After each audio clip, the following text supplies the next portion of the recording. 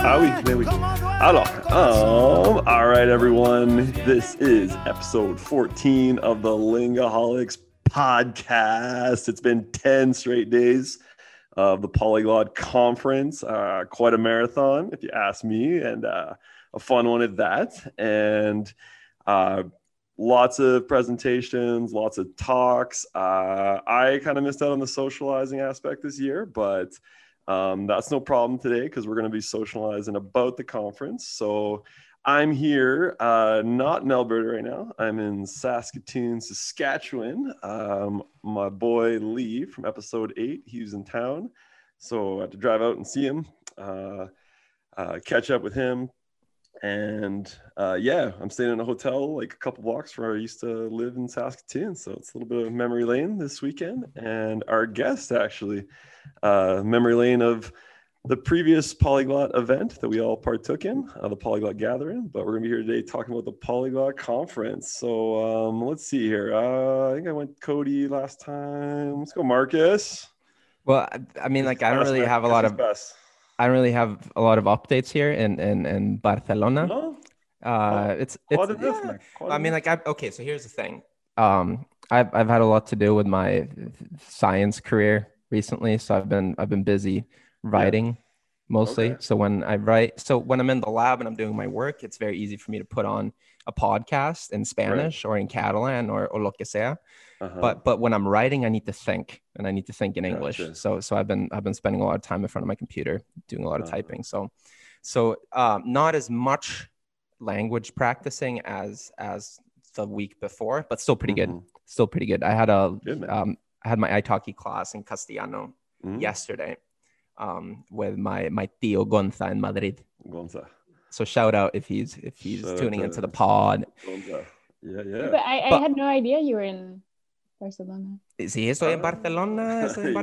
Right? So I mean, that's all I got to say right now. So I'm going to keep it short. I'm going to throw it over to Cody real quick, and then Ian, I'll let you introduce our guest. All right? Absolutely. Right. Yeah. Okay. I'll keep mine pretty short too. It's a balmy, comfortable minus 15 degrees in Alberta right now. Saski's maybe a degree or two better. Oh yeah. So winter has arrived early this year, but whatever. That's all right. We're all inside studying languages, so it's all good. This week I had a renewed wave of motivation. I did a bit of restructuring with my language routine, and I had a lot of fun watching the talks at the Polyglot Conference. So I'm buzzing right now. So that's my update. Kodo's buzzing. Awesome. Oh, sounds good, boys. All right. So I mentioned Polyglot Gathering. So that was the one that took place at the end of May and the start of June, which was originally supposed to happen in Poland, but COVID 2020, everyone knows the story. It went online, and during that weekend, it was kind of a craze of a weekend because it was 3 days long, that particular gathering, and it was live too. So me and Marcus were getting up at like 2 a.m. What is that? UTC minus 2. And, UTC minus. Yeah. Wait, hold on. Can I just jump in here real quick? Yeah. It's kind of important. So we just had daylight savings, the transition from. Oh, are you doing it this weekend? Yeah, 2 daylight savings. We just had it. So right now I'm in UTC minus 1. So I went from UTC plus minus 2 to minus 1. So there's only a 7-hour difference. Now, the interesting thing is that we scheduled the pod to be at 6 p.m. Central European time. Right? So that's in an hour from now. That's in an hour from now. It's 5 o'clock here right now. Right, okay. And I barely noticed this. So like I was having lunch or brunch or whatever. And I looked at my watch, and then I looked at my phone because the phone just automatically converts, right? Yeah, and I saw that something's not right. Like, what happened to I thought something was wrong with my watch, right?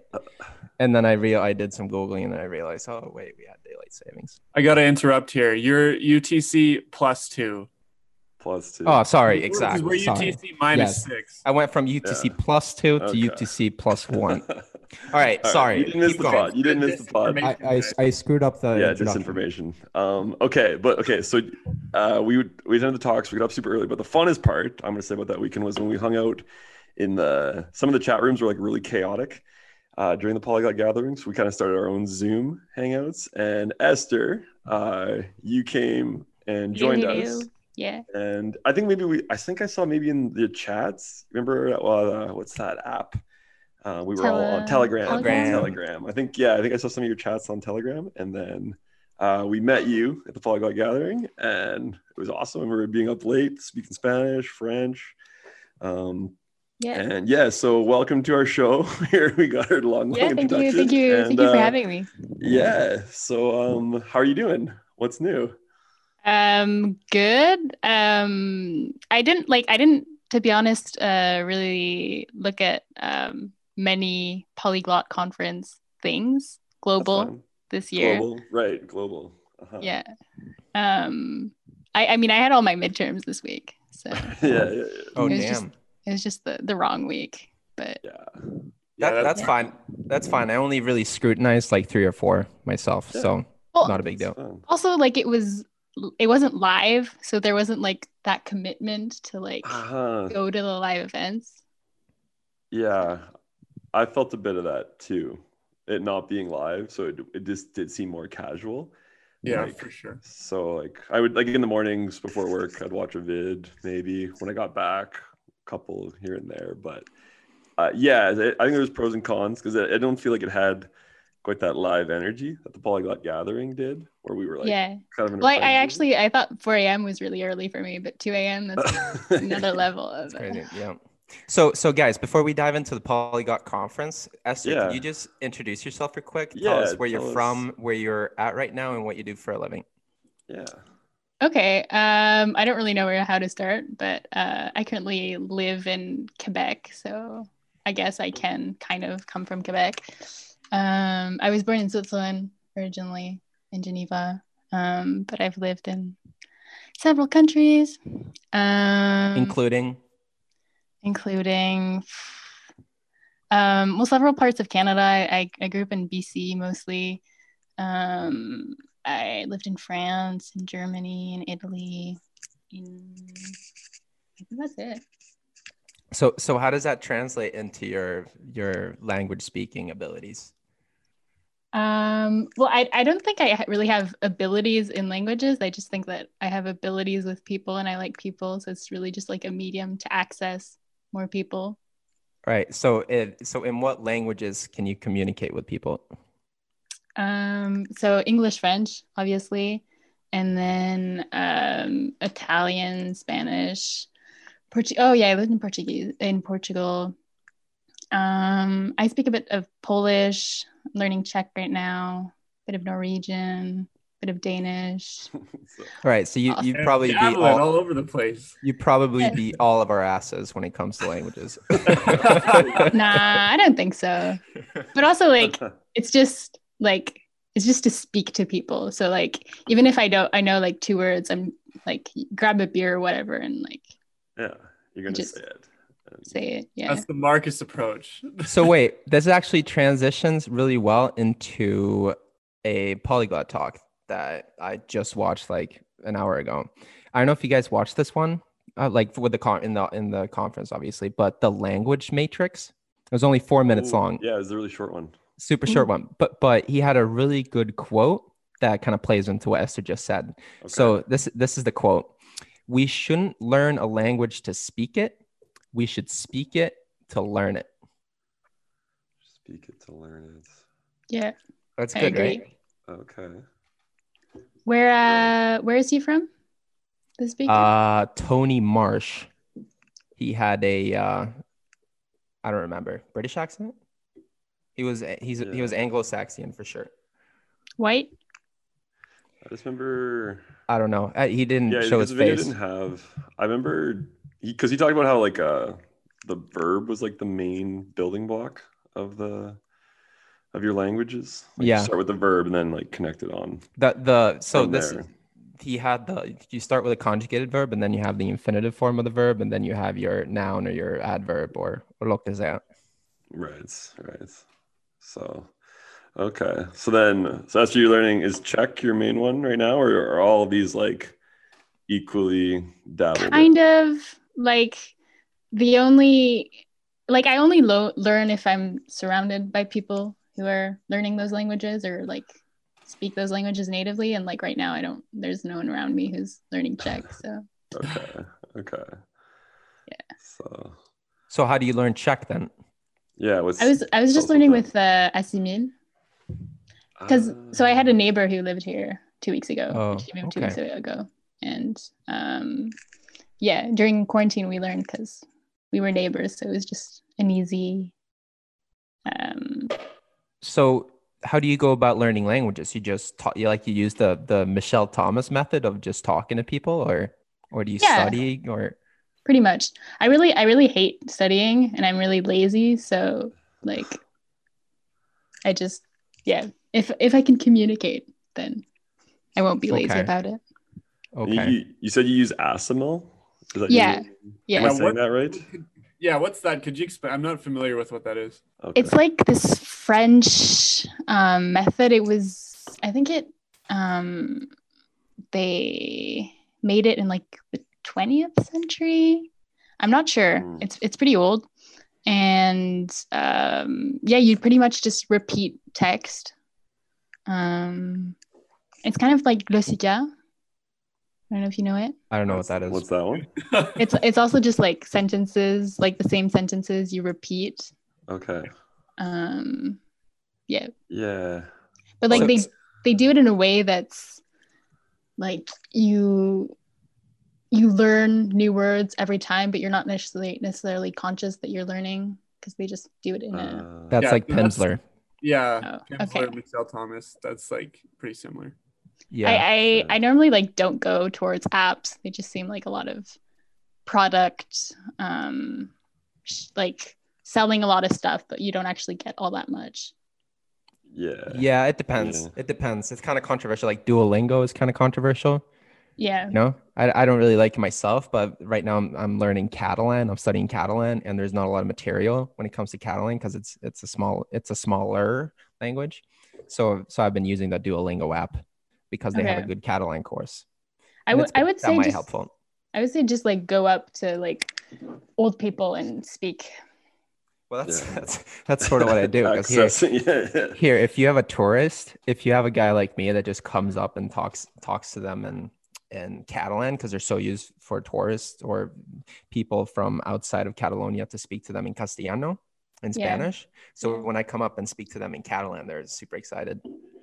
Yeah, you go like you don't go and say like hi. You like I don't know. I always like I don't know, ask if this is the bus that goes to that place or whatever. So they feel like they're helping you with something, but they're just actually helping you with the language. Oh, yeah, that's kind of interesting. Was that from this? No, that was from a podcast, but it was basically, it was from a podcast that I was listening to in Spanish. So this teacher in the United States who's from Mexico, but he teaches Americans how to speak Spanish. An assignment that he has is to basically call a hotel in Cancun and ask about the amenities at the hotel in Spanish. That's the task. That's the task he has to do. Yeah, that's like a class. Okay. That's really cool, and that's cool? Really useful. Yeah. So Esther, I have a question for you. So you said you're very similar to Marcus, like how he learns languages, like you just communicate with people and you grab a beer. But do you do any kind of like formal study? Because for me personally, mine is like a little bit half and half. Like half the time, like I'm talking to people, and half the time I'm doing like formal studying with books and like stuff like that. So do you do anything like that? Well, first off, respect. Like I wish I had that motivation. But I do in the sense that like I don't study it in itself, but I do it as sort of like if I'm procrastinating studying for an exam or something, like that's the only way it'll be productive. But I'm never gonna like study grammar to study grammar. It's always just gonna be like an excuse, or like it's an excuse to talk to this person, where it's like it's never gonna be something in itself. I don't know if that makes sense. Mm-hmm. Yeah, it does. I'm a little bit jealous of the method that you guys use because like I don't do that enough. Like I don't communicate with people enough. That's something that I should work on. Cause like sometimes I focus too much on just like purely studying. And sometimes I get a little bit bored. That's why I often need a lot of motivation. So I think I need to include a lot more like communication with other people. Just do like really stressful things in your day-to-day life, and then you won't have time to do anything. So you'll like be procrastinating all the time, and then you'll just do it. Solution. That's a solution. Yeah. Not all that sustainable, but like, Yeah. Yeah, I don't know. I've been listening to, so I don't completely disavow the studying and the grammar and stuff like that. I've been listening to these. I sent you guys the link to the podcast, but a Spanish grammar podcast. Oh yeah. And it's actually pretty good. Are you doing that like daily? Are you listening to that? Yeah, I do that daily. I listen to a couple grammar podcasts every day, and I've actually improved especially I'm working hard on my subjuntivo right now in Spanish, like really hard, because I feel like it's such an important part of the language. And the same thing in all these Romance languages, they use the subjuntive, but in Catalan as well, all the time. The Catalan's even worse. Yeah. I don't really know in French if you use the conjunctive that much. yeah. You do, right? Yeah, you use Yeah. it. Yeah. It's But not, don't you feel that like just by speaking it, it's better to speak it and understand it while speaking, and then you're able to understand the grammar? Yes, that too. That's very important. But I completely agree that just sitting and reading the rules is completely useless, especially with a conjunctive. Yeah. It's completely useless. Like you have Yeah. conjunct. What's it called? Subjunctive. Subjunctive in French? Subjuntivo in Spanish? Subjuntivo. Claro que sí. Yes, el subjunctive. El subjuntivo. I just, because in German it's called conjunctive. Yeah, I think Right? Italian too. It's like congiuntivo. Conjunctive. Oh, okay. I don't know. But yeah, basically. But like it's the same thing in German. Like so many German people you speak to, they don't know the grammar rules, and they just speak without knowing the grammar rules. And then you learn the grammar rules for years, and then you can't speak and you don't use the right, because you're always thinking about the different structures and whatever, but the different rules, and then you can't actually speak. So Yeah. But even English has a subjunctive too. Yeah, but it's not used that much. It's only No, I'm just looking up the quote here I saw on Twitter. This Elise de Vega, is her you name? only use in English. You only use it for the hypotheticals. Like if I were you. Correct. Yeah. Okay. Here's the quote. It says, "I use the subjunctive in English all the time, and I don't even realize it. I'm doing subtitles for a new video, and it said, so whether it be pitch accent, so even that whether it be part is subjunctive in English, which." Yeah, I don't even understand that. I don't even think I could explain that. Another example would be "May the Force be with you." yeah.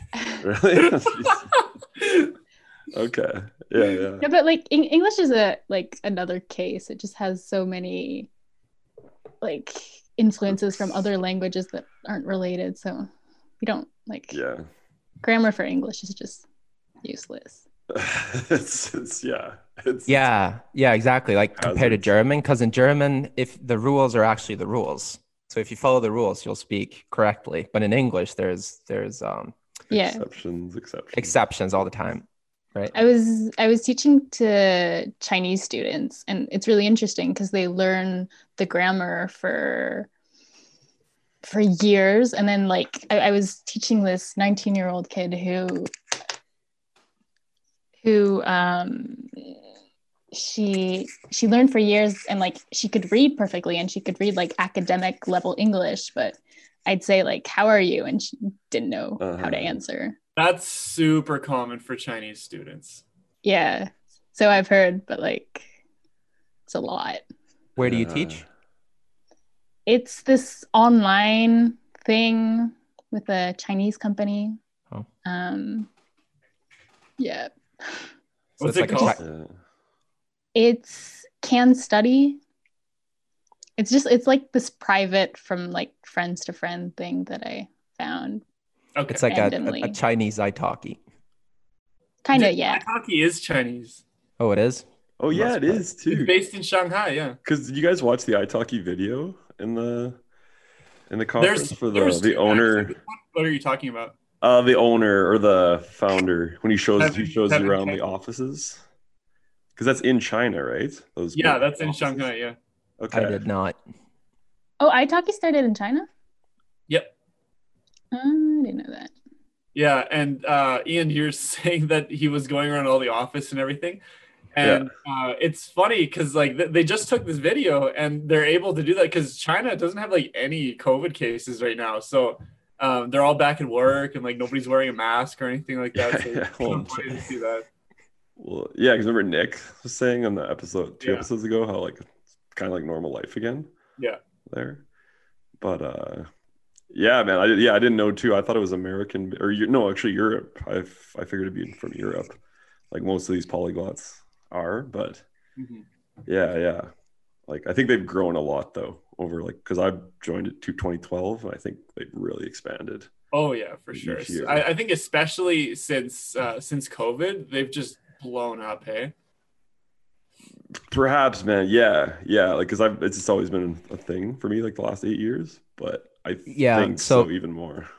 I've been talking about this with my italki teachers, and yes, they said their incomes have gone up significantly ever since COVID went up or COVID came. Yeah. Like the amount of classes and demand has skyrocketed. I've never tried italki. I like everyone talks about it, but Take a class with me. Yeah. What classes Cody. do you teach? Well, how good is your German?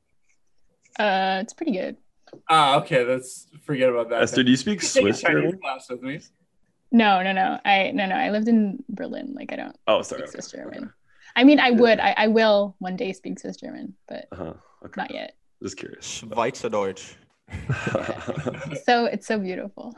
It's so funny. I can't understand a word. Is it that different? It's so different. Really? Yeah, man. It's like whenever I hear a Swiss person, like my German is also really good, and I'm the same thing. I like find it really to understand Swiss people. Okay.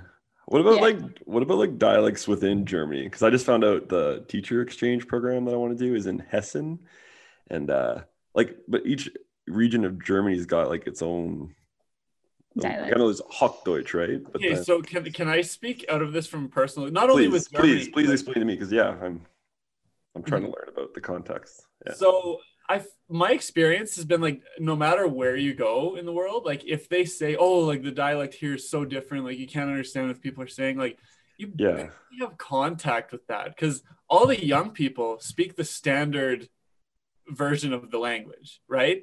Mm-hmm. So like for example, when I was in Germany, I never heard the Hessen dialect. Okay, right. And when I was in China, the only time I ever heard like the local dialect was when I was like talking to old people or something like that. Like, right. When you're talking to most people on a daily basis, like you're just using the standard version of the language. So Cody, you obviously haven't been to München and Bayern. I have been to München. They have a Servus. They have a very unique accent there, especially the old people. Yeah. Well, yeah, but like it depends. It depends where you go, right? Like sometimes you will have that difference that's pretty strong, but most of the time, like people know the standard language. Like everywhere you go in Germany, they're gonna know High German. Yeah. Do you really want to speak standard German? Like, isn't your objective to like? Well, talk, yeah. like, I mean, the starting point, I agree with Cody, like the Hochdeutsch, but then it's like, once you know like a particular locality, a particular place, well, then, yeah, like I don't even know how one would go about getting the resources to, I mean, I could start watching like the videos of the place, but yeah, I mean, it would be fun eventually, but I feel like that's still like, that's an advanced stage to be like, okay, I got like standard Hochdeutsch, but now I got like, but I feel like it'd be harder to like start speaking High German and then have like in that same community go to dialect. Like not going to be able to make like everyone's going to see you as the like foreign High German speaker. Yeah. I don't know. I feel like it's like Spanish right now. Like Marcus, you're doing like Castellano, yeah, not español, castellano. Cerveza para todos. Yeah, right. Like, Because that kind of ties into that variety of Spanish talk where like Caribbean Spanish is like the vocab, the accent, like there's not a ton of resources to learn that particular Spanish. So one would have to like be more inventive in their resources that they're using and a little more creative kind of thing. But yeah, like to speak the particular way of the locals, I think like all these languages have their standard versions, but then the branches off is like when you get like all the flavors of it, I guess. Well, speaking of Spanish, different types of Spanish, my favorite presentation during the Polyglot conference was the ¿Por qué deberías aprender español mexicano? Great with Nayeli Mulato. And that was gold. That was linguistic gold. That was a gold mine for me. Apapáchame. Voy a hacer talacha, güey. So many. Marcus, do you speak Spanish like from Spain, or what's your? I can speak any Spanish you want me to speak. Name a country. Mexico, Spain. But like right now in Barcelona, do they like think you're Spanish? No, they don't. Because so here's the thing. I'm deaf. I learned to speak Spanish in Latin America. So when I came here, I obviously used the Spanish that I learned from over there. But I've been intentionally working hard at trying to acquire the European Spanish accent, so the acento castellano. I'm working hard on that, and it's something that I'm very serious about. But I love accents, and I love different regionalisms. Dichos. Yeah. Verga. I love it. So yeah, I'm doing that. So hopefully when I go back to Canada in January, I'll be able to be a tío español. The two hats. Yeah, the two hats. Yeah, no, that was a great talk though. Like that, did you see all the phrases for death that they have? Like, ya colgó los tenis, güey. Yeah. Right. The weird one was ya chupó faros. Faros. Chupó faros. That's a lighthouse, right? A faro? Yeah. Or am I getting that wrong? No. So he has already sucked lighthouses. I'm probably getting that wrong. That doesn't make any sense. It doesn't make any sense. I'll have to ask. Yeah, not sure about that. Alejandro. Yeah. Ya chupó faros. It has to mean something else. It can't be. So Alejandro is your Mexican source? Alejandro is our Mexican authority. Mexican authority. Yeah, he's our source. He's our informant. Yeah. Do y'all have like, do y'all share the sources? What do you mean? Like you have people from countries that you know. Somewhat. It depends. I would say in Calgary they're all mutual, but we've all got people from around the world that are not mutual. Yeah. I was trying to find. I really liked because the conference was supposed to be in Mexico this year, right? In Cholula. So yeah, that was what was awesome. Is like there was so many, like there's so many of the videos I haven't watched yet. Like the little displays of Mexico. Like there's even the video about how to make like guacamole and. Well, I only really watched the one I just told you guys about. Yeah. So. Did you see any of the indigenous ones, like the Nahuatl and? Yeah. So I watched a little bit of the one from El Salvador. Mm-hmm. Yeah, that was the longer one, eh? Like the 55 minutes. Yeah. And because that's interesting because how the Nahuatl, that was the Aztecs language, how that did go all the way down to El Salvador, but then he was talking like specifically about the El Salvadorian dialects of Nahuatl, and I think the one Anya speaker, her name, like she runs the Zaola languages, and her big thing before like Cholula got changed was like she was trying to get people to learn some Nahuatl before coming down to Mexico. So I think that's like her goal for next year. If it's safe to go there, there's people learning. Now what? So That's cool. I'd be down. yeah. But actually, I now I want to talk about the little bit of the dabbling bug that I got. Yeah, it's Kodo. Yeah, so there were various like taster lessons that came Tasters. from Michelle Thomas. Yeah. And they had a bunch of them for like different languages.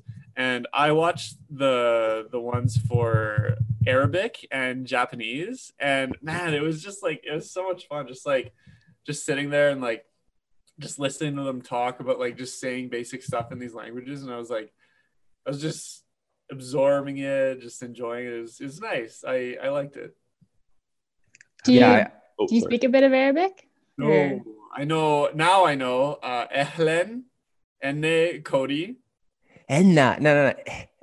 Enna. Enne. Enna. Enne. I am Marcus. Anna. Anna. Enne is Anna. I'm. No, it's an A at the end. Anna. What's Enne? Depends the accent. You can say Oh. it. Yeah. Oh, but okay. that's what they said. That's Egyptian Arabic. Anna Yeah. Marcus. Yeah, we gotta ask Abdo. Yeah, we got our buddy Abdo, but they made that point too in that because I watched the Arabic one too, and how and Abdo's always made this case to us, our Egyptian buddy who will come on the pod one day. We know we'll force him. That's 100%. But yeah, he's always advocating learning Egyptian Arabic, right? Because that's what's mostly that's kind of like the Hollywood Arab, like.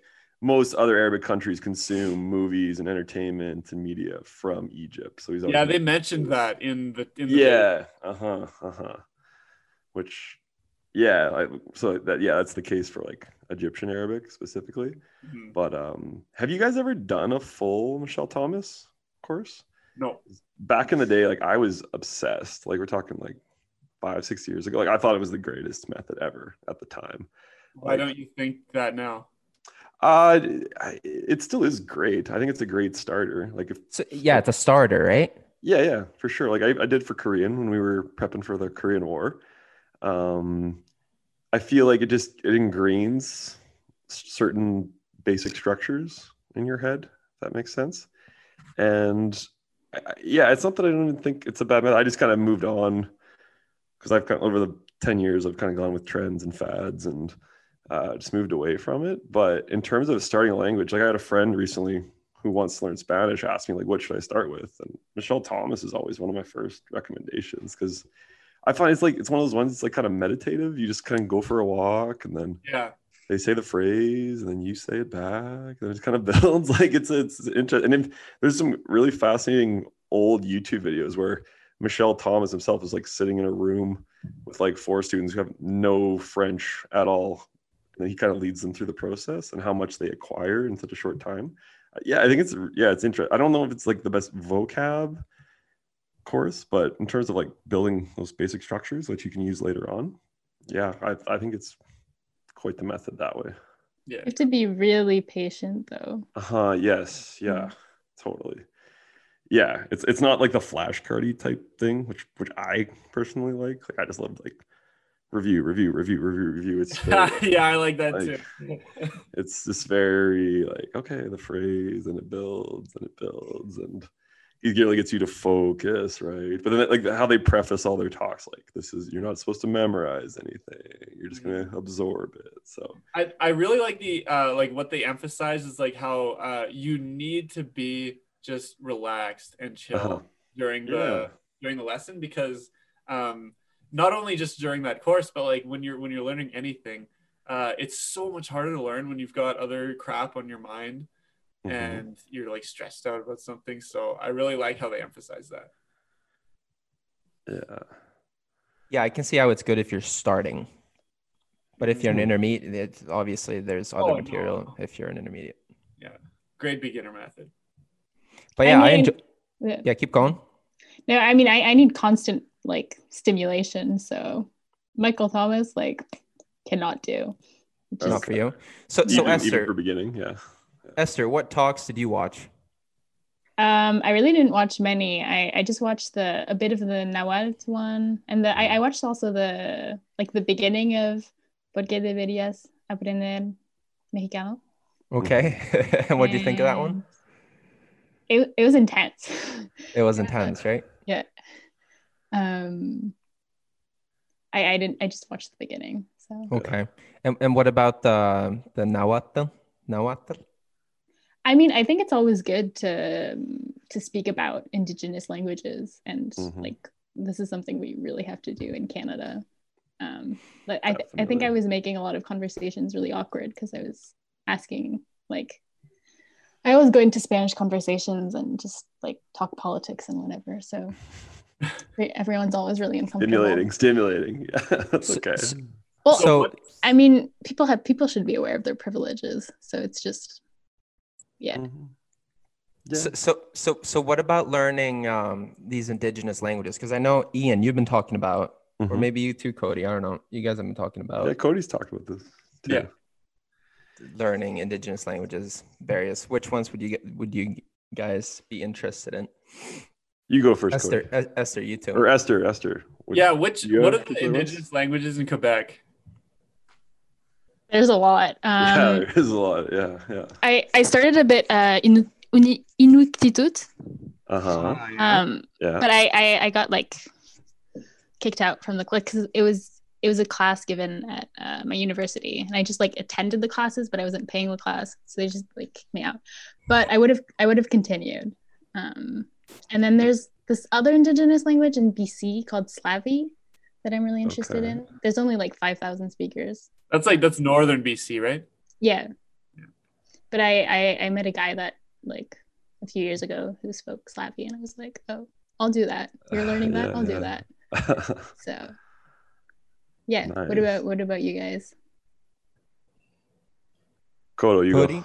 go. Yeah, sure. Okay. Well, I think if I were to learn any Canadian indigenous languages, it would be Blackfoot and Stoney, which are they're kind of like the biggest indigenous languages around Calgary, or possibly Cree too, because that's across Canada, especially prairies. Like Cree is huge,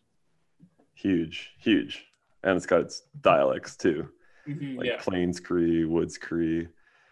On a personal level, like my grandpa, who I never met, like he was a francophone out in Saskatchewan, and he sold fish on Sundays, and part of them was selling it to the First Nations around North Battleford. So my grandpa, who I never met, did speak some Cree. So like kind of like learning Ukrainian, I wanted to do that for family reasons. Yeah, because you're Métis, right? Yeah, like in the past, yeah. So technically Métis, which like I'm fascinated with there's a language called Michif, which is it's really unique. It's a hybrid of French. Oh, I always mix it up. Okay, French verbs and Cree nouns is the makeup of the language. So not only was there like a Métis people, but like the language itself is like 50-50 of French and Cree, which is I find fascinating. So a reason I'd want to learn Cree is then to go look at Michif. And there's some great apps actually for Michif. One's got like 12,000 words with all the audio, which is pretty spectacular. So Cree, it's always a resource struggle. Actually, there is quite a bit of resources for Cree, but I find I'm such an audio first guy that like if just reading a Cree word, like I'll just butcher the pronunciation. I need that audio, right? So the Cree's actually a lot of resources. Blackfoot, that you said, Cody. Yeah. So like Siksika, so the school I teach at has a bit of a population of Siksika students, and there's actually an old residential school that got converted into a college now. It's called Old Sun College. It's about half hour from Strathmore in the Siksika Reserve, and they have Siksika courses there. And I'm always checking the website to see if they go online sometime. Cree, Blackfoot, and then another one, Ojibwe, which actually has a Pimsleur course out. I think. Really? No way. Are you serious? Yeah. There's Ojibwe, and there's a great author. I recommend everyone check him out. Anton Toyer is his name. Lives out in Minnesota. Ojibwe academic out there, and he's written books and He just wrote a book called The Language Warriors Manifesto, which was all about his experience, which is an intense name, but great. He has YouTube talks. I've been following him for quite a while, but that's his newest book. And so I think those three I'd like to. And are those interrelated? Ojibwe and Cree, yes. That's part of the Algonquin family. Siksika, like Blackfoot, I believe that's... Well, remember when we went to Writing on Stone? It's like the national park. Yeah, so remember the tour guide that came up to us? Mm-hmm. He was... You remember his name? I don't, but I remember it was cool. I feel bad. It was cool as hell. Yeah, it was a Blackfoot name because then he told us the meaning behind it. Yeah. And, we were in the heart of Blackfoot territory. Okay, I got kind of a philosophical question for you guys. Sure. Okay, so do you think polyglots have a moral obligation to learn endangered or indigenous languages? Catalán, tío. Parlo catalán. Per desposat. Yeah, of course, 100%. But Catalan is not. Yeah, and Catalan doesn't count, man. Catalan was illegal to speak here during the Franquista persecutions. Yeah. You could go to jail for speaking Catalan or Gallego. I would love to learn Gallego, or not Gallego, Gallego, Basque. Yeah. Caixo. It was Euskara. How do you say it? Euskara? It was Euskara. Yeah. I might be screwing up the pronunciation, but it's Euskara. I watched the introduction to Basque Talk, though. Oh, did you? Okay. Yes, because it's cool. Because I was just up and I rented a car like a month ago, and I drove up to Bilbao and not Zaragoza, Zarauz, which is like a little surfing town next to San Sebastian.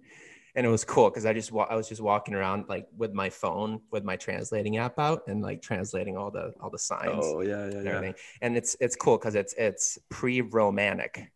It's an isolate, man. It's an isolate, so it's not like any other language. It's not even like Indo-European. It's not even. Related. It might be Indo-European. I think it's the oldest Indo-European. It's pre-Romanic. I don't think it's Indo-European. Yeah, man, it's an island. Okay, maybe it's like puzzled linguists for years. Maybe it's not Indo-European, but it's definitely unique. It's isolated, so that would be sick to learn. It would be hard as hell, but it'd be sick. Gallego is just like Portuguese. Yeah, Gallego, Catalan, like that's easy. You have Spanish, that's easy. Like, do you guys speak Portuguese? Falo um pouco. Oh, you don't. Sim. Eu falo. No, I don't. I did the first Pimsleur class, but I'd love to learn it one day. I don't know what Pimsleur is. It's like the Mitchell Thomas. It's kind of the same concept. It's like for beginners, and you're just repeating words and getting sentences and basic phrases. Yeah. It's pretty good for a beginner. It's a great dabbling resource. Great. Yeah. Do you have to be patient? Yes. Yes. You do. But I love going for long walks. And listening to podcasts. Yeah, and when I work as well, because I do a lot of monotonous work, so I listen to a lot of podcasts. And that's one of them. Yeah, I listen to a lot of like feminist podcasts in the language that I'm learning. Yeah, like that's always the thing. Like finding, it's not even like so much the language focus. It's like what's interesting, engaging, stimulating, and then just using that. Like I love history, so there's that one, Marcus, I think it's sent it to the chat, like La Casa de Historia. Oh, that was funny. Diana Uribe. And that was really funny. It's like learn about history through Spanish, right? Yeah, I think it's like that's really important to like utilize your interests with. Like for me, it's like the biggest thing for me is like watching movies, and because I love movies and TV shows. I'm always soaking that stuff up. But okay, Cody, did we fully answer your question though about indigenous languages? Because I don't think so. I feel like I'm unsatisfied with. I want to know more about your response. So, like, Cody, you mean like so the polyglot has like a particular skill set. So, should they be like morally obliged, or is that the right way of putting it? Like, should they use that then to help bring awareness, help revitalization is what they talk a lot about. these. Like, yeah, I mean, I'm just solely interested. Like I told you, like I have a personal interest in it, but then like, yeah, in Canada we have like 80 some indigenous languages, but I don't know how many have like resources that you can actually, like, I think the resources is where they'd need the most support. Mm-hmm. Yeah, for sure there's not enough resources, but like it's also the symbolic that you're like just talking about learning indigenous languages and like making it like so more resources are produced and like just like putting like I don't know, making petitions or something that like there be indigenous languages that be taught in schools. Like that it's just we just need to make it a subject. That's why there's no like resources. maybe like for example, like something that could come to fruition in the future is like there could be a campaign to like for example here in Calgary, like in the public school system, like for in terms of like kids learning languages, there could be like French and then Spanish and then also like Blackfoot or Stony or something like that. Yeah, I think it would be sick. And the quote that's been thrown around, like just because it's a language doesn't matter how many people speak it. Yeah. If there's one person that speaks one language, it's still a language. Just viable. Like English, it's still a language. And it's to me, it's very sad to think about the fact that there have been languages that have gone extinct. That's a very sad thought to me. Like imagine how cool, what an amazing thing a language is, if you really think about it. It's a way of communicating. It's what makes it's what's made human beings successful, right? Yeah. Being able to communicate. And it's very sad to me that languages have gone extinct because they're really, and like something like huge political reasons, like xenophobia. Well, just conceptually, the fact that there's been this system of communicating that probably might have been completely different from the languages that we speak, and the fact that that's gone extinct is very sad. So it's like someone dying. It's like a person with their entire personal history being wiped off the face of the earth. It's kind of the same thing. So what do you think politically about reviving languages like Hebrew in so-called Israel and like right now I'm learning spoken Latin, spoken ancient Greek. Like what do you think about reviving so-called dead languages? So I actually have a really interesting comment here. So I watched the Old Norse talk by Todd B. Krause. He's a professor at UTexas. And I obviously watched because I'm Swedish. That's my heritage, right? So anything Norse is very interesting to me. So I watched it, and this guy was also a gold mine when it comes to language information. So obviously, or you guys know that the Vikings took over the British Isles before, and they from that they influenced Old English a lot. Right. So Old Norse and Old English are directly interrelated through the Vikings, essentially their imperialism. Right. So the interesting thing is because they're connected to the same language tree, the Germanic language tree, which is a part of the greater Indo-European language tree.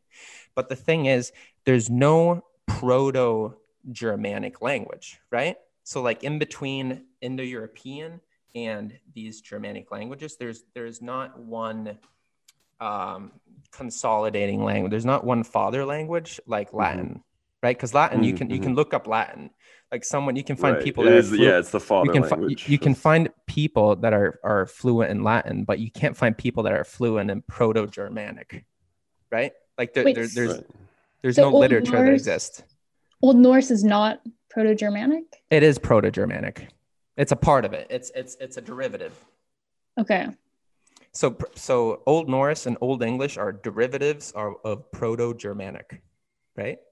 And Proto-Germanic is the equivalent of Latin on the Germanic side of the Indo-European language tree.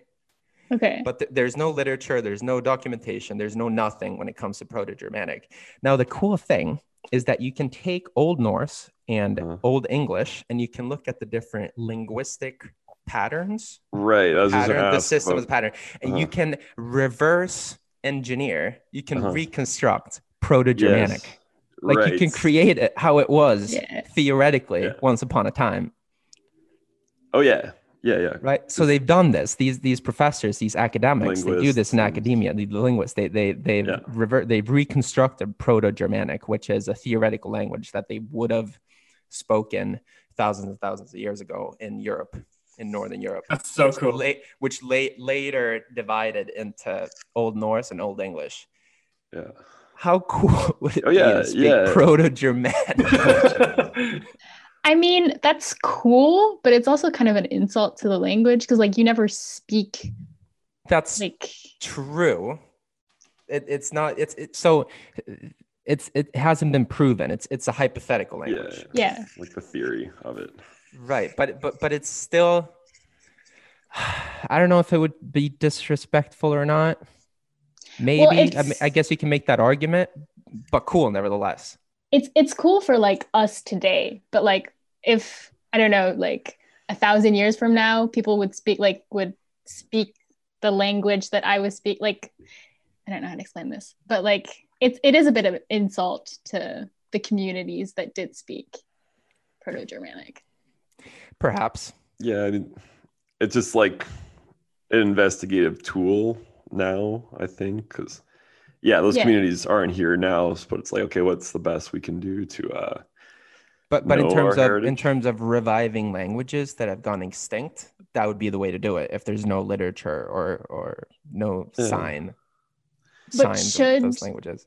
Should revived languages be spoken or I don't know when. I don't know. Yeah, that goes into my argument before about it being sad that languages have gone extinct. the disappearance of languages. Yeah, and you got to remember, like, most languages are oral. Like, the written word applies to, like, there's like the main languages, but like lots of communities that only have like 5,000 speakers, and I think this is goes back to the part of the resourcing. Like, it's an oral tradition, right? So you need recordings, you need just transcribe that somehow. Like, it's so this Old Norse, then, like, are there, like, for the text, like, there's lots of text, right? Old Norse, there's a lot of rune script. Runes. Okay. You know what that is? No. That's what they basically erected these stones that they carved these rune scripts into. It's pretty cool. In Sweden, you can see them everywhere. Right. Okay. I don't want to kill the party, but like it's because of people like us who settle on unceded territory that languages go extinct. But you're not wrong. Well, yeah, technically, but the in terms of like the Swedes are direct derivatives of you are the Vikings, right? Yeah. Those are your ancestors. Yeah. That's more of a North American, but the North American obviously it's still Europeans that screwed it up. Yeah. India in part. But imagine. But this guy Todd, the guy who gave the presentation, he seemed to be able to speak Old Norse to some extent. Okay. Yeah, like, so as you said, you're doing spoken Latin right now? Yeah. And then how are you finding, like, A1, A2, or like, what are you using for resources, like, with Latin? Because I've seen there's lots of podcasts of spoken Latin. Yeah, there's a whole bunch of podcasts. There's like news podcasts. There's this thing called I don't have the name right now, but like the greatest resource is called Familia Romana. Maybe you've heard of it. Maybe. It's like this chapter by chapter they introduce new cases, but you always just speak it, so it's really easy to learn. But I just noticed something interesting. You said Familia Romana. So in Latin, does the French R exist? Like the No. So right? I don't know. In like,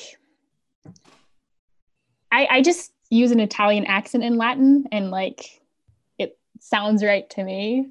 But there's so many theories on how Latin was spoken, and there's like the church one, and like the Italian one where they say sh with C's, and then there's the other one, which they use k to say C's. Okay. So there's no right answer, but yeah, there's vulgar Latin, and what's the more formal one called? not Just sure. regular- Classical. Classical versus Okay, vulgar. but Marcus, what's vulgar Latin? If people, Vulgar 'cause I didn't Latin- know this until I started reading about the history of Spanish. I don't really know, Oh, but vulgar Latin is what later turned into these branches like Spanish. Vulgar Latin is like Street Latin. Street Latin. Yeah. Latin. Or like the Latin that they De la spoke calle. that they spoke in the colonies, right? Yeah, and then they just like, because I've dabbled in a little bit of classical Latin and the cases, right? So the case, like your noun cases, like German and the Slavic languages, which in vulgar Latin they just like did away with eventually at one point, because that's why word order isn't so important in Latin, right? Because as long as you have the your declension right for your nominative, accusative, genitive case, then you can put which is why like Slavic languages have like incredibly flexible word order as well, because you just got to hear that declension. You're like, oh, okay, this is this part of the sentence. Yeah. Yeah. So are you people more declension people or article people? Oh, this goes back to what we were talking about with on the last show, like like articles or cases. I mean, or you can have like German that's just like doing its own thing. But Yeah. You know what? I like. What are you, Cody? Yeah. So Chinese doesn't have any articles, and same with Korean. And Correct. I'm really liking it. I'm really I'm really not gonna enjoying lie, it. I'm like, the same. more I get into it, I'm like, oh, like screw articles. Like, Yeah. Like, because even teaching like this past couple weeks in my one Spanish class, been teaching adjectives. So it's like, all right, like feminine usually ends with an O, masculine. Masculine ends with an O, feminine ends with an A, but there's like these little exceptions, right? And like, you just do away with all this kind of thing, right? yeah. But that said, declensions cases, like Ukrainian first year sucked because of those, because I did not understand what was happening. But that might go back to like why it's important to learn something like Latin or learn what cases are and how they function in a sentence. So I think just even some preliminary grammar knowledge in school would help with that. Yeah, and like regarding cases, I think when you first start learning them, it's kind of a nightmare. But once you get used to it, like it's really helpful and it's really useful. Oh yeah, like the usage of them. Yeah. Like because you know exactly like this is the direct object or this is for possession, etc. I mean, I think when you're starting with cases, it's in like I did not understand it all cases, and that's why German took so much time. Yeah. But like when I started learning Polish, I just sort of like learned to speak it before grammar, and then that's where I was like able to make sense of them. So I don't know, when you're, or like vice versa, if you know cases and then you're learning a more article based language, then I think it's easier if you learn to speak it. So you guys want to know something interesting? Wait, you guys can hear me, right? Yeah, cool. So in Swedish and these Scandinavian languages, Norse languages, the definite article is tacked on to the end of the noun. Yeah. So I'll give you an example. I'll give you an example. Katt is cat. The cat is katten, but you say it as one word. So katten. That's cool. Isn't like that is cool, yeah. What's woman kvinna in Swedish? Kvinna? How do you know that? I'm a dabbler, dude. I love it, man. I love it. That like kvinnan, right? Like, kvinnan. So there's two different cases, or two different cases. There's an and n. And mannen. That's the man. Mannen. Yeah. Kvinnan. So there's two different cases, right? Yeah. And do you guys know the Romance language that does this as well? Romanian, obviously, because that's the only one I don't know. That's the only one. That's the only one I don't know. Chifac. Romanians. Yeah, it's Romanian. But it's like fun too. It's like, it's like a new take on Romance languages. Let's put these articles at the end. Go ahead, Esther. Do you understand Romanian? Because like I started listening to news in Romanian and I could understand, but it's not like Spanish. Like because when I learned Spanish, I knew Italian, but like when I learned tried to learn Romanian, I was like, this is not the same. No. So there are really good videos on YouTube. I don't remember what they're called, but they basically put all these Romance language speakers together, and they all speak their own languages, and they try to have a conversation and understand each other. And it's really interesting. For Romance languages? For Romance languages. And it's always super confusing when the Romanian comes in. Yeah. But I love watching those videos. And I was going to say as well, I watched one of the Italian talks as well with Italian subtitles. And then on the side, I have like Google Translate, and I like translate all the words that I don't know. And I understood a good amount. A really good amount I've never even dabbled with Italian. It's not like Portuguese. So, but Romanian is something different. Every time I try to understand Romanian, it's hard. Like it's got structural similarities. Because when I was in Nicaragua 10 years ago, the dude I was with volunteering at the coffee plantation, he was Romanian. Like he lived in Toronto, but from Romanian. Like he was picking up Spanish 5 times faster than me, I'd argue, because that Romance language, that cheat code kind of talked about, where scaffolding, like because Romanian scaffolding, like someone would say something and Alex would know, and I'd be like, what?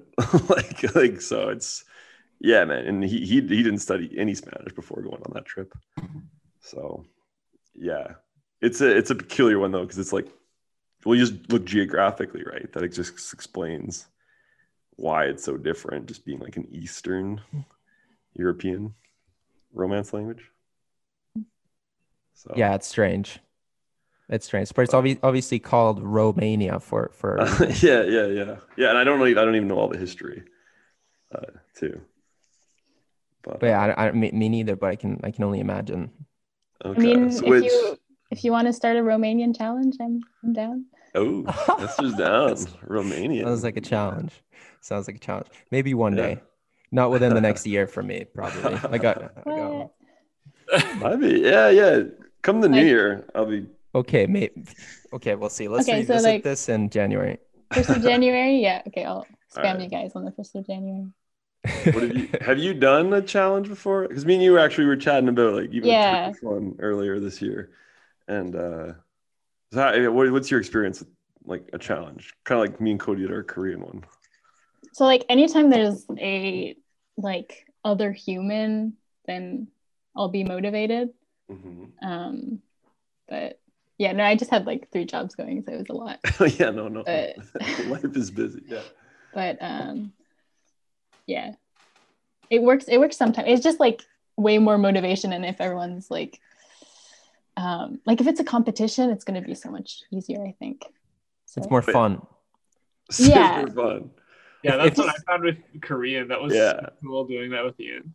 If you watch our latest promo video of the Lingaholics podcast, you get to see the moment when Cody won the Korean War.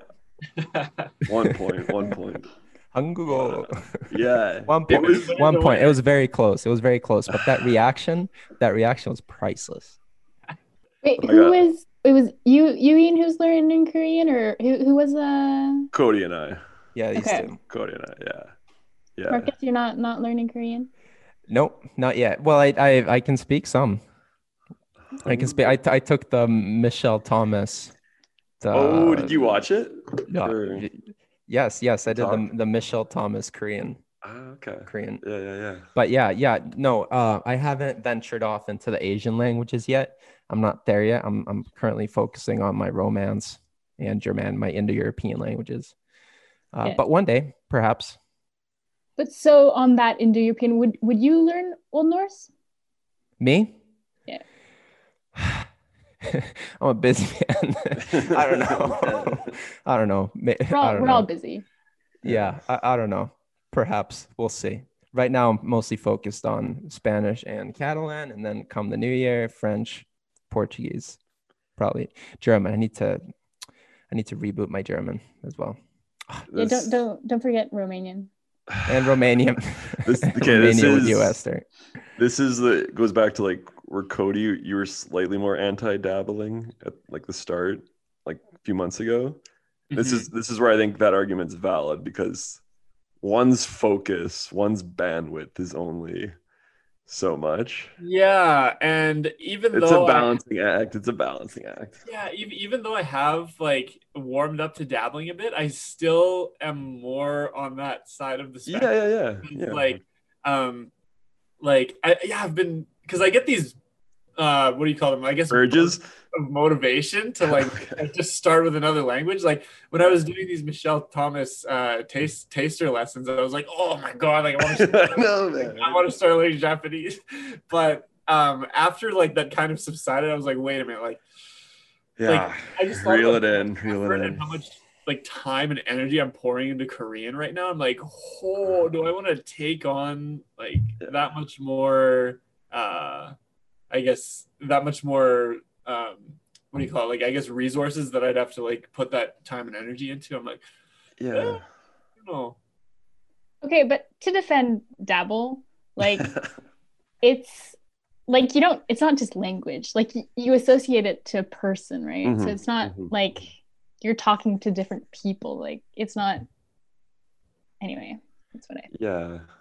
Yeah, it depends on the way you view it. And traditionally, that's the way that I've seen language more in the past, is like more the language side than the culture. And I think that's something that I'm like starting to change. I'm starting to definitely warm up to getting used to the culture and learning about that stuff instead of just purely the mechanic and vocabulary and stuff like that. Well, for me, it's like, okay, so like in the lab right now, we have a guy from Brazil. And obviously, when I heard that we were gonna get a guy from Brazil, I just downloaded the latest Pimsleur. Right. Yeah. I just like started learning Portuguese, because I had like, when I saw him, I had to say something in Portuguese. Like obviously, it would be pathetic if I didn't. And it was like when I started learning French, I went to Quebec once, and then I couldn't communicate with the people there, and I felt so pathetic. It was like, I'm here and I like, I have to communicate in English. Like this is not going to work. I have to, next time I go to Quebec, I have to be able to speak French. And you want to speak Québécois, or you want to speak French? Québécois. Québécois, bien sûr. Je ben chante, tabarnak. Yeah. Québécois, yeah. Yeah, no, seriously though, it's I've said this before on the pod. If I go somewhere, I have to at least try. Yeah, man, I know at least try to speak the language. I had that same feeling when I went to Thailand, and I just like speak any Thai, and I was like, oh my god, like it's just like I would not want to go to Thailand without speaking at least a little bit of Thai, you know? Yeah. That would feel fake. I mean, I think it's also political, where like you don't go, like we have the privilege to be mobile and to visit, to go places. So like, I think it's not even like just for us that we want to learn that language. Like it's just like what we have to do. So you're saying it's a moral obligation to learn the language where you're going? Well, it's yeah, of course it's a moral obligation, but it's also just like being aware politically that like you're mobile while the people you're visiting are maybe like they can't even survive because of gentrification that you're creating in that city, for instance. Well, you know the classic like American attitude when they travel all over the world and like, hey, speak English to me. Where's the goddamn service?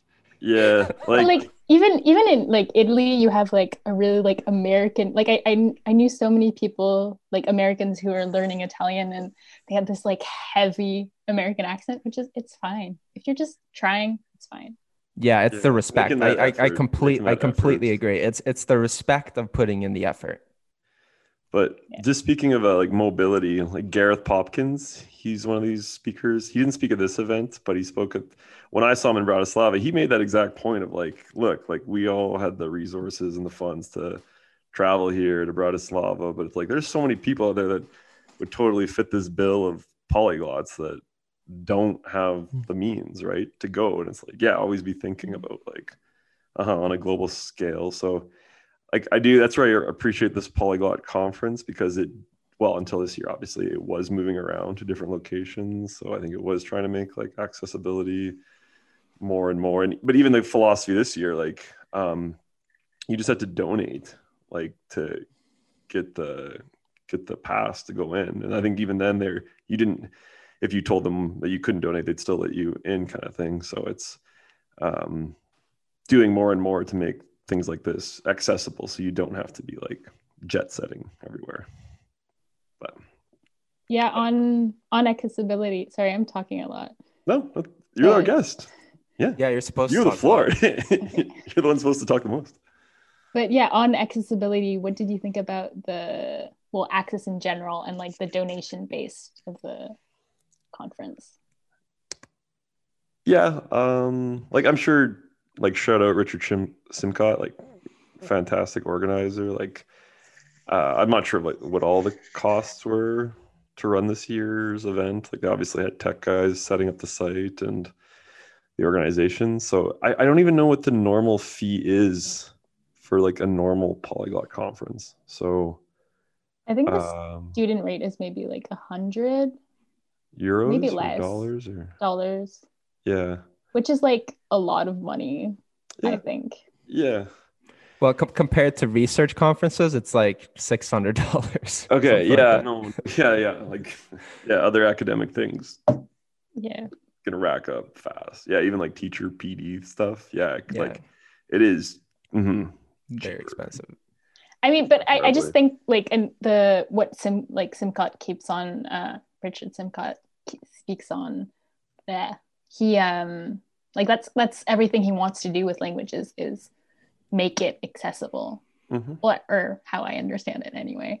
But like that's like we were talking about with Mac on the last podcast, like how anyone now with access to internet can learn languages, right? And with, I don't know if you guys have been following the latest development here with SpaceX's Starlink, where you're going to get global internet.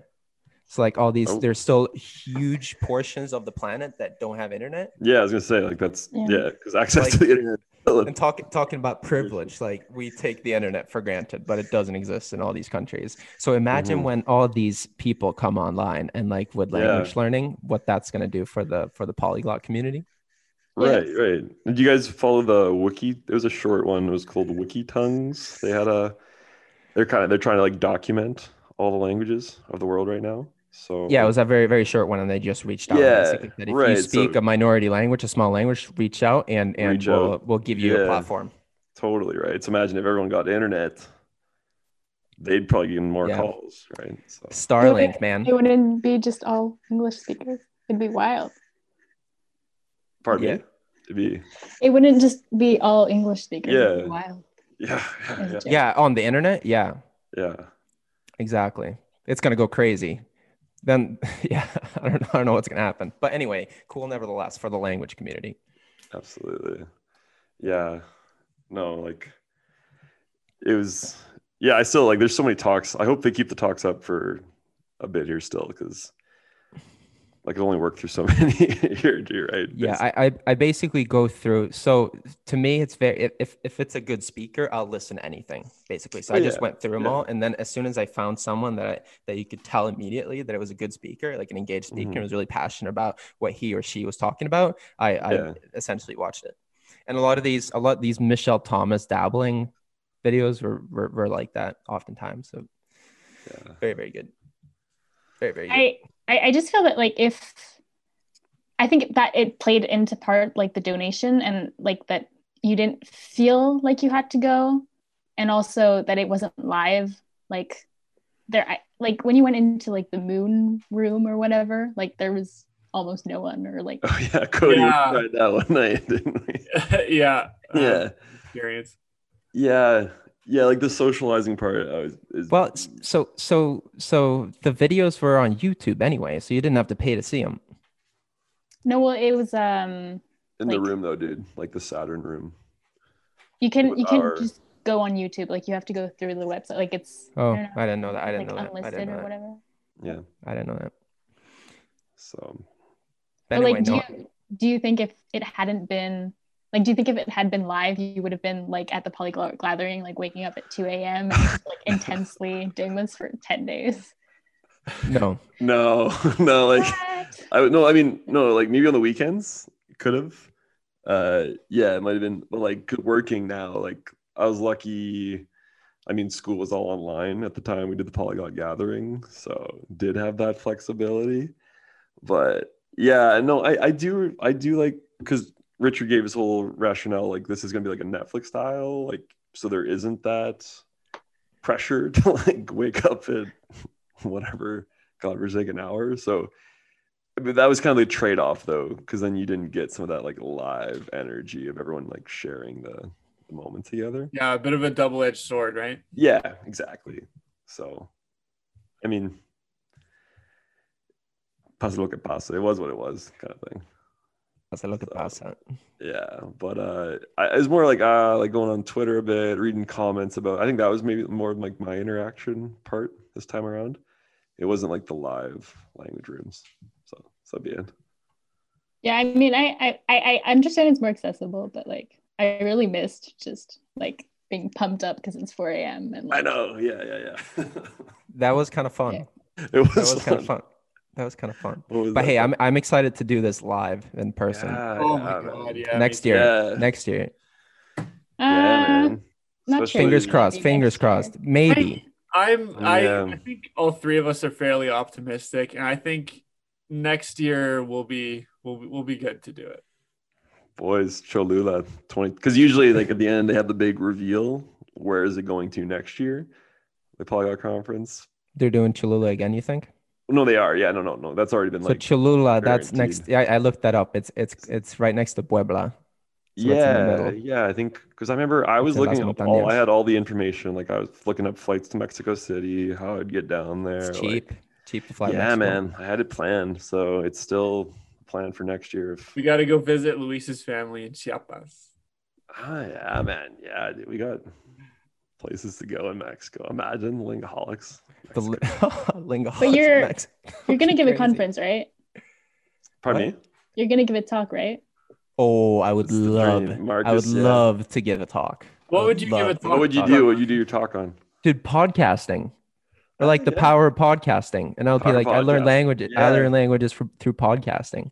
Just talk And, about like, all the pop- I'm just some dude with a freaking regular job that doesn't have to do with, because a lot of these people work. The thing is, a lot of these Yeah. people work with languages. They're linguists or they teach or whatever. I'm just some regular dude that loves languages. You know, so I'm just gonna I be mean, like, I think that's most people. I don't want to kill your vibe, but hey, right, no, but the people that give talks, yeah. Ah. Yeah. it's definitely most people. Oh, the talks. Yeah, the talks. Few people work with it, but the people that give talks are oftentimes linguists, professors, or teachers. Or I Yeah. feel like Yeah. I would want to give language learning from like a casual, regular person's perspective, plus with the whole podcast thing and everything. I don't know. Yeah. I feel like I feel like I have a lot of good energy to share. But it'd be cool, like a panel, like the three of you with someone else or something. That would be sick too. Maybe we could have like a little like podcast episode, you know, live. Live Yeah. pods. Maybe we Live can get a pods are couple fun. more views before we do that. Oh yeah, dude, we got a year. Come on, man. Yeah, we got Yeah. a year. Come on, man. We'll see. And that with that promo video, Yeah, we dude, got a we're promo gonna video. go- Yeah. Yeah, No. it's- Well, so okay, Marcus, you do a talk on podcasting then? I don't know, man. I I'm, don't know. I'm, I just feel like spitballing. I'm just spitballing right now. Cody, would maybe you ever give perhaps. one? I think Esther's suggestion is nice. If we did like a panel with the three of us, that would be pretty cool. I Yeah. don't know if I would give one alone, but Like, it's not because I'm afraid of public speaking. I've actually done public speaking. I've been pretty good at it, but yeah. I don't know what I would talk about.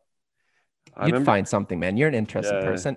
like, I remember after Langfest, I was so inspired, like last summer in Montreal, where I met Azrin, and I'm just trying to find. I was on the plane, and I just started making a list of like all the fun stuff I'd like to talk about one day, and yeah, man, like mosquito is a language in Nicaragua. Like, I feel like a little niche thing I could nerd out about, and like, I forget, I have the list somewhere, like on all types of topics, man. Like, that's the beauty of these conferences. Like, you just kind of pick your topic and then go from there. Like geek out on it and go with the niche.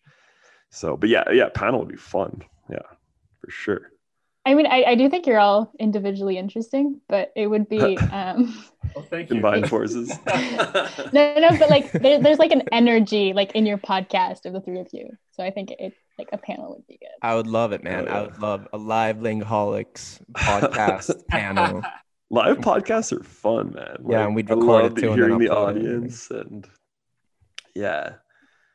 Oh, well, Richard Simcott, the call for papers. He always says, like, we have the call for papers for the. It's so funny because it's just like a research conference, like the call for papers and everything. You have to. Oh yeah. And this conference is arguably the most academic of them all, I would say. Yeah, I I mean, think- like, yeah. Go ahead.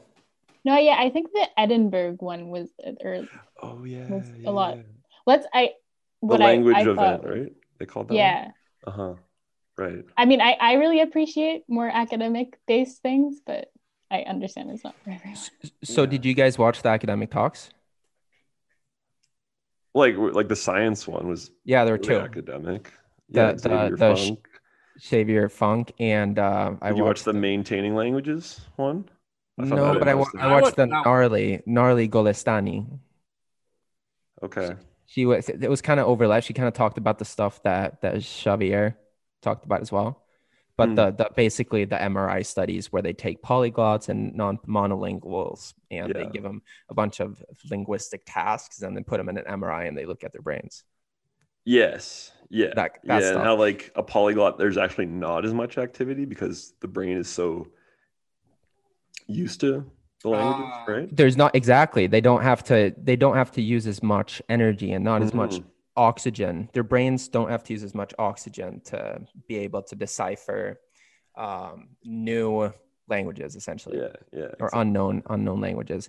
But what I found really interesting is that the amount of academic literature in polyglottism is essentially Low. non-existent. It's very low. low. It's very, very low. So like longitudinal and epigenetical studies Yeah. have not been conducted ever. Yeah. There's a huge research gap here Mm-hmm. Yep. that they were talking about. So a lot of these talks that essentially emphasize that there's this huge research gap and we're just starting right now to address it. Sorry, this was in Funk's one? No. Yes, that one and another one as well by Gnarly. Yeah, I'll go look at that in the like 6 Yeah. hours we have left. No, a little more. Yeah. Anyway, Yeah. that was the first video I watched because like that's the type of stuff that really, interests. And it was cool because that was a follow-up actually to his polyglot gathering talk. Where Yeah. uh-huh. I watched the one at the gathering. Yeah. So it's like the other way around. It's like what can because of the polyglot gathering, what can neuroscience tell us about polyglots? And this one was like, what can polyglots tell us about neuroscience? So we kind of flipped it. So basically the question be answered is if polyglottism and aptitude to learn languages is something that you acquire or if Mhm. there's a genetical predisposition for it. Yeah. And the hypothesis obviously is that there's a combination of both, Yeah. like everything else, right? But it'd be interesting to actually see some experimental work being done on this. Yeah. The data. Maybe you should contact him and say like do some research and then like do something at the next. Follow up with it. Yeah. Hey, they're conducting this stuff at MIT, so it's all the way up in the academic hierarchy. Yeah, because at the end he's like, if you live near Boston, right? If you live near Boston and you speak over 10 languages fluently, yeah. hit us up. Oh yeah, okay. Yeah. So yeah, super interesting. But, Yes, very interesting. Do we have anything more we want to touch on? Esther, do you have anything more you want to touch on? Just like what did you think about the like chat rooms, like the Earth room and the Moon room? It's disappointing. Didn't go Yeah. really, but Go. yeah. But like I said, like it was more of the talks. That was like that's what I took out mostly. The socials part was just more like online chatter. I mean, I think also because it was so big, some people would go into rooms and there was no one, so they would just go out, and then there would just constantly and be maybe no it'd be one. like the 10 days long part too. Yeah. Or it's like there's no urgency too. So but I think like there's like because Langfest was doing like all like the game show part of it too. I guess we should give a shout out to Langfest too. It wasn't just the Polyglot conference. Montreal. Yeah, and then Tetsu, I don't have kids, but he's always giving chats on like multilingual kids, which are pretty fascinating because his kids speak like 5 languages, which is like, whoa. That's cool. Yeah, and he basically he just gives like parenting tips on how to do that every conference. So yeah. Were there any prizes we could win? Because I didn't see any of that. That's what I was looking for. Yeah, Is that a thing? Yeah. I mean, normally in like the gathering, there were prizes, right? On the online one, I don't know. Yeah, like I know at Langfest there was prizes too. Like they were giving away Michelle Thomas and stuff like that. So I'm not sure. But yeah, I don't know. It was for me. It was the talks. That was like the big thing to take away from this year's. So yeah, same here. Yeah, but I don't know. Any other final thoughts here, you guys? I don't know, folks. We're pushing an hour and a half now. I feel like we covered a lot. I'm just gonna bring on a quick guest here. A reoccurring guest. We got a reoccurring guest, first reoccurring guest. Lee, what's going on, dude? How's it going, Lee? Добрый день. Привет. Привет. Добрый вечер. Как дела? Как дела? Все хорошо зараз. Хорошо. Российскую мову. Так, да. Хорошо. Yeah, Да. Fair enough. Saskatoon. Tak. Sask. So, Sasky. Tasky. He's been here the whole time, folks. Legend. Legend of Lingaholics legend. You betcha. Yeah, so all right, so big thank you to Esther for coming on. Covered lots of ground, lots of topics, lots of subjects, and thanks for having me. So yeah, best of luck with the semester. And are you done exams? Nope. Damn. C'est la vie. C'est la vie. C'est la vie. Universitaire. Sweet. Molt bé d'acord. All right, boys. Well, let's keep this language train rolling. Get that promo video out, and yeah, for anyone listening in, hope you had fun at the conference. If you didn't attend the conference, you usually put them out on YouTube throughout the year, the different talks. Even if you weren't a participant, technically, it's fun to watch. So, yeah. All right. Hasta luego. See you in January for Romania. Yeah, Romanian. Exactamente. Romanian awaits. All right. Pod ends now. Hey.